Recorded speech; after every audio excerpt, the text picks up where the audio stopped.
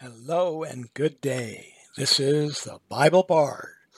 A bard is a storyteller who recites traditional text associated with a particular oral tradition. And I'm here to recite and to amplify what the literature of the Bible says about who is God and who are human beings. This is the place we're at today. The book of Job is controversial in both the date assigned to its original publication and the story that makes up its content. As said before, the Bible Bard is not here to dispute or defend the biblical text. We have textual evidence that this is the first book of the Bible, written before the 5 books of Moses, Genesis, Exodus, Leviticus, Numbers, and Deuteronomy. That evidence includes the language itself in which the story was composed, a very ancient and archaic Hebrew. Of course, Bible skeptics argue against an early date because an early date would make Job compete with other ancient texts for the priority of place, which came first. Setting aside the book's date of composition, the meaning of the story in the book of Job is also disputed. As listeners to this podcast know, the Bible Bard uses the methods of literary analysis to understand any text. Simple questions about the story like who, what, when, how, and why are answered, and a literary understanding of what any paragraph in the text is saying is used. While the Bible is a holy book because it tells us who God is, it is also literature because it tells us about human beings. It does not require secret instructions or mystical templates to be understood. Run away from anyone who claims that you lack training, secret information known only to them, or a theological or ideological framework that they possess and you do not have before you can understand a biblical text. The Bible is literature. Of course you can understand it using the simple methods and tools used to understand any story. This does not mean that all stories are the same. Some stories can be more complicated, even convoluted than others. Plots can be simple or complex. Characters can be fully developed or sketchy. Nevertheless, even if we may have to work at it a bit, the stories of literature are meant to communicate an author's thought or message and can be understood, including the stories of the Bible. However, for theologians and the religiously inclined, the book of Job is a dilemma. The book opens with a literary device that puts God and the devil in a discussion about a single person named Job. The first discussion. In this first discussion, God says that Job is righteous, but Satan contends he only behaves in a righteous manner because of what he gets from God: safety, security, health, and prosperity. God and Satan make a bargain or bet about what will happen if Job loses everything God has given him. Satan asserts that Job will, quote, curse God to his face, unquote. See Job chapter 1:11b. God takes the bet. Then the scene shifts to earth, where in a series of 4 devastating blows, the devil attacks Job's things, all his stuff. Here's what happens. One thing happens after another. A messenger comes to Job to tell him that the Sabeans have carried off Job's oxen and donkeys and killed all the herdsmen except him. You see this in Job chapter 1, verse 14. As he is speaking, a second messenger arrives and tells Job that, quote, the fire of God fell from the sky and burned up the sheep and the servants, unquote. See Job 1, verse 15. As he is speaking, the next messenger arrives and says that the Chaldeans, quote, swept down on your camels and carried them off. See Job chapter 1, verse 17b. While he is speaking, the final messenger arrives and explains that, quote, your sons and daughters were feasting when a mighty wind swept in from the desert and knocked the house down, which killed Job's grown children. Well, Job's response is, quote, the Lord gave and the Lord has taken away. May the name of the Lord be praised. Job 1:21.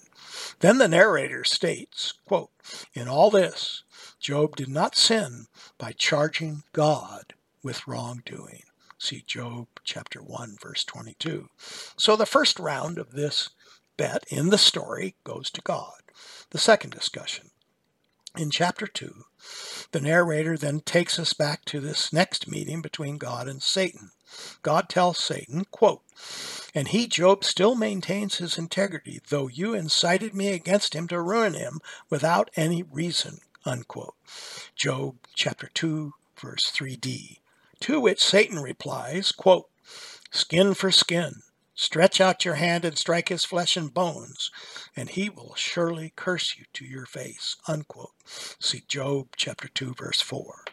The scene in the story then shifts back to the earth, where Job is afflicted with, quote, "painful sores from the soles of his feet to the top of his head," unquote. When Job's wife says, we think Satan speaking through here, quote, "Curse God and die," unquote, Job responds, quote, "Shall we accept good from God and not trouble?" unquote. Job 2, verse 10b. And the narrator again states, quote, "In all this, Job did not sin in what he said," unquote. See Job 2, verse 10c. In the story, 3 friends of Job show up to comfort him while he's sitting afflicted in a pile of ashes. Their names, Eliphaz, Bildad, and Zophar. In the text, each one speaks in turn, and Job responds through 31 chapters. Essentially, the arguments of Job's friends and his responses deal with a very simple proposition. They believe God blesses and keeps the righteous, making them safe and prosperous, and God's wrath is against the unrighteous, who suffer and are punished. Therefore, his friends conclude that Job needs to repent of whatever unrighteous thing he has done so that God will again bless him. Job disagrees, claiming he has done nothing wrong for which God should punish him. Human life on earth, with all its vicissitudes, is discussed in detail in these chapters, but the dialogue between Job and his friends ends in a stalemate. Job's friends insisting that he must have sinned based on the evidence of his suffering, and Job insisting he has not sinned against God, but is still righteous. Then comes in a new friend, a guy named Elihu. His argument is different from that of the 3 friends. Elihu's argument contains elements of the prosperity, proves righteousness argument of the 3 friends, but Elihu adds a new element. He posits a God who is distant, away from human beings, doing God things, a person who is unaffected by human activities, whether good or bad, and he says, quote, "The Almighty is beyond our reach and exalted in power," unquote. Job 37, verse 23. Comment: this is what we would call a deist God, or the God of deism.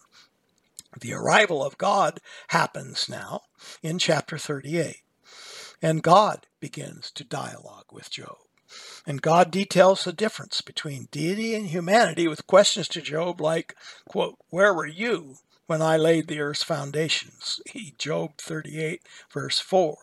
God discusses the difference between his knowledge, for example, of the animal kingdom, and Job's knowledge. Job finally replies, quote, "I know that you can do all things. No plan of yours can be thwarted. Therefore I despise myself and repent in dust and ashes," unquote. See Job 42, verses 2, 5, and 6. The book ends with God setting up Job as priest for his 3 friends to offer sacrifice so that God will forgive them their remarks. Then God restores Job's prosperity, and the book says, quote, "gave him twice as much as he had before," unquote. The story of Job is written before the books of Moses. It describes a time in human history before the Jewish law and after the universal Genesis flood, when human beings lived as they do now, some with knowledge of God and others without. Job suffers in this life even though he is righteous regarding his relationship with God. The narrator uses the literary device of a bet about Job between God and the devil to give us a background for Job's suffering. But that isn't anything but a literary device. We can see that bad things happen to good people, and we don't know why. Their misfortune might as well have been caused by something as absurd as a heavenly bet. This is the genius of the storyteller. The first point in the book of Job is that Job's answers to human suffering and loss are wise. He says, quote, "The Lord gave and the Lord has taken away. May the name of the Lord be praised." And he says, quote, "Shall we accept good from God and not trouble?" Unquote. When you and I suffer, may our attitude be like Job's. The second point of the book is made in the alternative reasoning for suffering given by Elihu. He says God doesn't care. God has set the world in motion. His rules for the righteous and the wicked are operational, but God himself is distant from human concerns.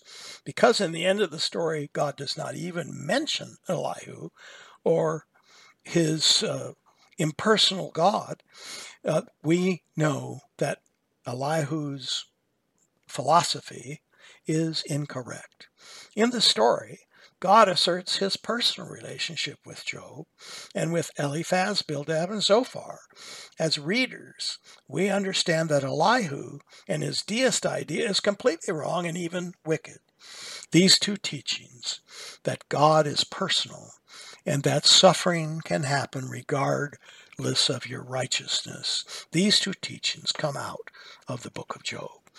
There is a positive teaching also about how we should respond to suffering in our lives. There is a negative teaching that should make us flee from anyone, any church or religion that describes a God who's impersonal, with a mechanical system set up to judge human actions. A God who is too busy being God to be concerned about you and your life. The Bible's assertion from the first book of Job through the last book of Revelation is that God is completely absorbed with his creation and intimately involved with the lives of each and every person, place, and thing every second of time. How intimate is it when we read what Jesus says about people? Quote, "All that the Father gives me will come to me, and whoever comes to me I will never drive away." See John 6, verse 37. This is the way the Bible Bard works. Brief recitations, closely focused, no distractions, no rabbit trails. Follow the Bible Bard on Twitter, Instagram, and Facebook. Send the Bible Bard any questions or remarks you care to offer to BibleBardUS@gmail.com. Glad to hear from you.